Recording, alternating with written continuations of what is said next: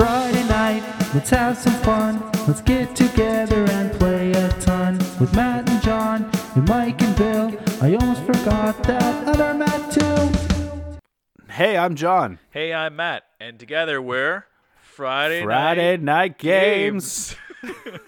We'll get that one day. Yeah, and together we also talk about everything board games, and sometimes we talk about games we played recently. Whoa. And today's topic is production value in games, which includes artwork, the finishes on the pieces, everything that goes into all that stuff to make you buy the game. So over the weekend, I got to play a really cool game.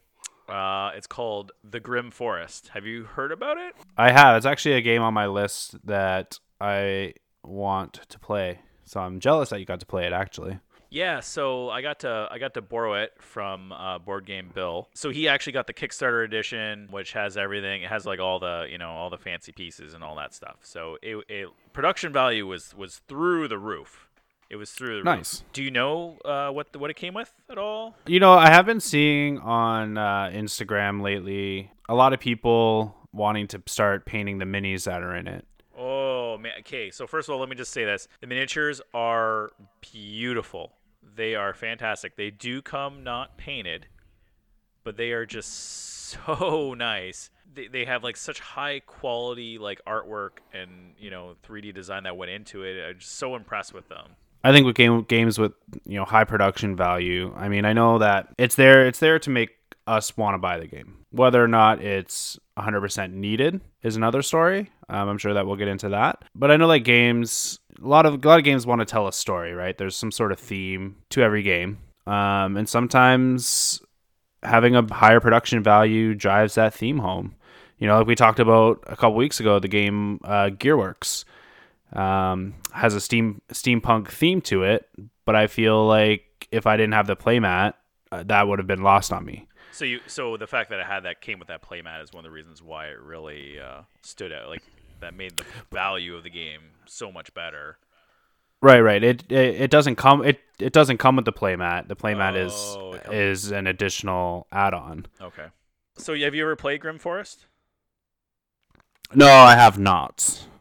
Cool. So let's talk about a little bit what it is. So it's produced by Skybound Games and created by Druid City Games. Basically, you're trying to build the three little pigs' houses made out of straw, clay, and wood.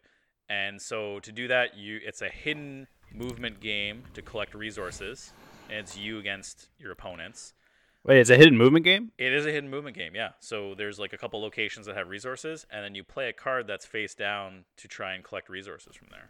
It's really cool. I love hidden moving games. Yeah, it's actually really well done. So in the game, there's two other concepts. There's Fables, which you draw cards from a deck, and you can play them on top of your hidden movement, and so they can affect the location that you're moving to or whatever location they're deployed to and so forth. They can either hinder or help you or other players. And then there's allies, which you draw as you build the walls of your house, and they can give you bonuses or do negative things to your opponents. And when you draw them, it's really cool. You can choose to keep it or give it to your opponent. So if you have a more powerful ally that you don't want to get rid of by accepting this ally, you can actually give it to your opponent. Cool. And the premise of the game is to just build all three houses, which have a floor, wall, and roof. And once you build all three, you win. It is a very quick game. It's about like 30 to 40 minutes. It's very easy to learn. And honestly, it's simple enough that I feel like anyone over the age of 8 could play it, and it's entertaining enough that even someone who's older, like who likes strategy games, would probably enjoy it. They probably wouldn't enjoy the depth of it, but they probably enjoy the game itself. Cool. And one of the key concepts there was actually the art, because the game looks beautiful. Yeah, like that's what kind of drew me to it in the first place. I kept seeing the high production value of the game. I haven't really looked much into it other than just what I've seen picture-wise on Instagram. Oh, it's very photogenic. Yeah, it looks great. You saw some of my pictures too. It's a very photogenic game, right? If the pieces were painted, it would be even better, which I'm sure is what you see on Instagram. Yeah, for sure. Right. But yeah, no, it was really fun. We had a great time. Although its production value does come at a cost, the game was delayed because they were trying to make a better insert to their box, which actually they ended up going with Game Trays. The Game Trays also does parks, and they do a fantastic job of fitting everything in the box. Plus, they have those little key little things where like they have like a bump where you put your cards on and you like push down to pop up all the cards. Like just little things like that are just like life hacks when Yeah. you play a game, right? So, For sure. so that actually delayed the game a bit, and in my opinion, it was a good delay, like for good reason, like actually going into the box, seeing the production value that went in, I'm like, okay, this was totally worth the wait. Yeah, so I'm actually now as we speak, I'm going kind of through how people are painting these minis. Oh, really? And like people are adding like fake grass to like the pig stands and stuff like that. Oh, And really? yeah. Oh, that is a lot of effort, but really. I'll send you the picture that I Yeah, just do saw. it. So it's pretty good. So when you look at games with high production value, like the Grim Forest, does that sway your decision to purchase that game at all, or does the price point of having that high production value kind of steer you away? It really depends, right? Stonemaier Games is really.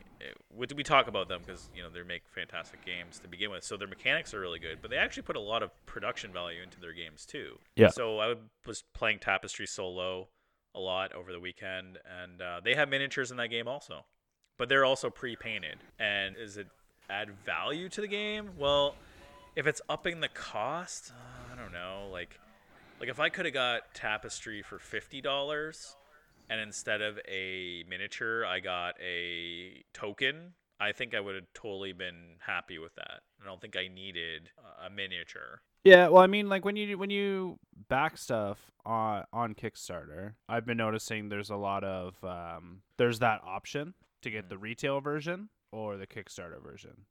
So the retail version would be the one that would have the token or the cardboard player token or whatever instead. And there's games that I wanted to back, but because of the high production value, I was intimidated to purchase it. Oh yeah, for sure. A game that could be like $50 can now become $150 to $200, right? Right, Canadian. and because we live in Canada, the exchange rate and the shipping is usually through the roof, and the dollar is just garbage right now, right? So it makes it tough. I want all these beautiful games. Yeah, it actually makes us go to like look for different resources to buy. Actually, on Kickstarter, I'm like, ooh, shipping a Canadian's $15 American. I'm like, oh, that adds like another $20, $30 to that game, right? So I was like, I don't know if I should be paying that. So I've been looking through other means to try and get Kickstarter games. Ordering through like a board game store as opposed to ordering through a website or ordering through Kickstarter, which is unfortunate, but it's what it is. Is what it is, For sure. Gotta adapt. In the Grim Forest, they have those really nice pieces. They're really nice miniature pieces, which people are decorating. And honestly, they're more of a showpiece. You don't actually need them. They don't really supply a whole lot to the game. Basically, you pick up a Fable card, and then the Fable card might have that character, and then you're supposed to put that character on the location that you deploy the Fable card to. But you could just put the card on that location. So, I mean, you could do that. So I don't know. Is it necessarily needed? It's like, it's really cool to have. So, I'm gonna give it to Skybound Games and Druid City Games. They put a lot of value into their artwork and into that and into like the production value of the game that it really makes it. And to be honest with you, the Grim Forest is a great game to play to begin with, but adding those little extra things like the miniatures and the beautiful art on the card and like how the game really added a little bit more to the game. Is it something everyone needs? Yeah, probably not. But I mean, at the same time, I think having miniatures for a game like that kind of maybe drives the theme home a little bit more than the cards would. What do you think? Yeah, I think it does. I think you're right. Yeah. I also think, and also if I was playing a 2-player. If I had more players, then maybe it would make sense. You put the character down, pass the card around so everyone sees what it is. So I kind of get it. Yeah, so I think like having those pieces, I don't think it's a necessity. Like I still think the card could be placed down, but if you have a lot of people, then you really it's like a visual indicator. And I guess one of the cool things is that the pieces are really beautiful looking, which I'll post pictures of. The game looks really well made. And I know they put a lot of effort into making sure their games look beautiful. But not just well made, but of high attention to detail. Right. And I think that you could see that with the game. So you have a good game and you have a very high attention to detail. It really makes, puts the game a little bit over the top. And when you look at like the Stonemaier games, they kind of have the same thing, right? Where they have like the for Wingspan, they have that little roller, the bird feeder roller, right? Oh, the dice tower. Yeah, yeah. And think about how Yeah. awesome that is, right? That's not, you don't need that. You don't need to have that, but it kind of really makes the game a little bit over the top, right? You're like, wow, they really thought of everything. Well, it makes sense, right? Like you're rolling the bird's food, so why not put it in the bird feeder? Yeah, and What? bird feeders Huh? could be a dice tower. Yeah, absolutely. No, it was great. No, and that type of production value is great. I think that's great. It's successful, and it's also successful to Grim Forest too. Yeah, I mean, like it's a lot of the stuff's there, especially when it's on Kickstarter. Like, hey, these are the things we want to put in the game, but like we obviously need to pay for it. So the more backers we get, we can put this into the game, right? Sometimes I think, and because the board game community is awesome. Like a lot of the people in it really want to support their favorite board game publishers, so they're gonna want to spend that money to support their favorite board game publishers, right? So I think Skybound and Druid City Games are doing something right when it comes to the production. Look at Wonderland's War that's coming out. Yeah, Right? Like you're right. The production value of that fantastic. game, holy crap, right? And we saw it at PAX South. Mm-hmm. That game looks beautiful. Yeah, you're right. It definitely. I mean, it's not just a game; it's art. I mean, games are art, but Right. it is like you're right. The games are mastering art at that point, right? Like it's just like they're beautiful, and even if you don't play that often, it's still a beautiful showpiece. Like it's very, Right. appeals. The art will appeal to a lot of people, so it's beautiful to just have a Right. collector's item, if you will. I mean, the games that really stand out, like Root has a high production value, Wingspan has a high production value. I feel like, I know a game that has a high production value that I really like, Unmatched. Oh yeah. Unmatched has a super high production value, and you know what? And it is worth it because you do have pieces you move around the board. They easily could put a token, and some of them are tokens, but Yeah. the main characters are always beautiful works of 3D art. So, you know what? That game truly has a fitting design. Their design is very fitting. It's similar, right? Their art for each character is really nice and fitting of the character, and then each character has a 3D model that's beautifully done. Can you think of anything that you wish had a higher production value? Oh, I can. I actually did. Yeah. I'm staring at it right now. Epic Spell Wars, Nylagan, the deck building game. Okay. I wish, I know, and honestly, there could be a higher production value because if I got the limited edition, I could have paid. Actually, when I was there, they had it. That trophy. Oh, like the chalice. Yeah, or the trophy. I could have got the $60 trophy for that. I mean, although that game doesn't really need it's just it's a card game, it doesn't need that. But maybe you can make some pretty sweet player boards, 3D engineered player boards. I don't know who would buy them. Me. Me. Yeah, the artwork on that's fantastic. This is actually a really tough question, to be honest with you. Oh, I got one. Arkham Horror, the card game, because you move around Okay. the cards with basically a small token, and I think that could be a player token if you really wanted it to Okay. be. Another game that has unnecessary value. I'm thinking. I don't know. I don't know, man. I don't know. How about you? You give me an answer. You know what? The game that's coming to my mind that I kind of wish had a little bit higher production value was The Shining. Oh. Mm-hmm. Honestly, that game was it had a very low cost when I purchased it. So I wasn't expecting a high production value in it, but I was a little bit let down with the artwork of the game and how repetitive it was, I guess. I feel like I would have paid a little bit more for a little bit better artwork. I don't care that it had just regular regular game pawns. That's fine. That didn't deter me at all, but the artwork on the cards didn't sell me that much. Yeah, I can see you being disappointed. I think a game like that should have a little higher. Whatever. It was a very low price point, so that's why I'm not super worried about it. Do games need it though? I mean, let's look at a classic game. Classic game of 5 years ago. Azul, right? Okay. Does Azul need it? Azul is a incredibly successful abstract family game, which is accessible for everybody. Does that need a high production value? I think it does. Okay. It has these very nice. I don't even know what the material is, but very nice tile pieces that you have to choose and lay onto the wall or whatever in the game. And I do think that they need that production value. And I was laughing because one of my tiles is like chipped. Yeah. Yes. In the game, and I was like, oh, that's fitting for the theme of tile placing. And when tiles fall, they break, right? So Yeah. I was like, that's pretty funny. Yeah, I think I 100% think Azul needs that production value that they have. I don't think I would enjoy it if it didn't. Do you think that their production value is high on that game? I wouldn't say it's like through the roof. So let's say instead what's high production on the game is the tile pieces. Everything else is pretty standard, I think. Okay. So what if instead of like tile pieces they had cardboard pieces? Would you think the same in the game, or would it fit, or you just feel like it just wouldn't? I don't think the theme would land with me. Yeah. And I don't think I'd enjoy it as much. There's something about reaching in that bag and hearing like the clanking of the tiles, the weight of the bag when you pick it up and stuff like that. That would be lost if it was cardboard. Yeah, I mean, I guess this is back to the original argument where we were saying that, these are games, but at the same time, they're showpieces and works of art, right? And you got to invest into that side. And you know what, I don't know. I don't.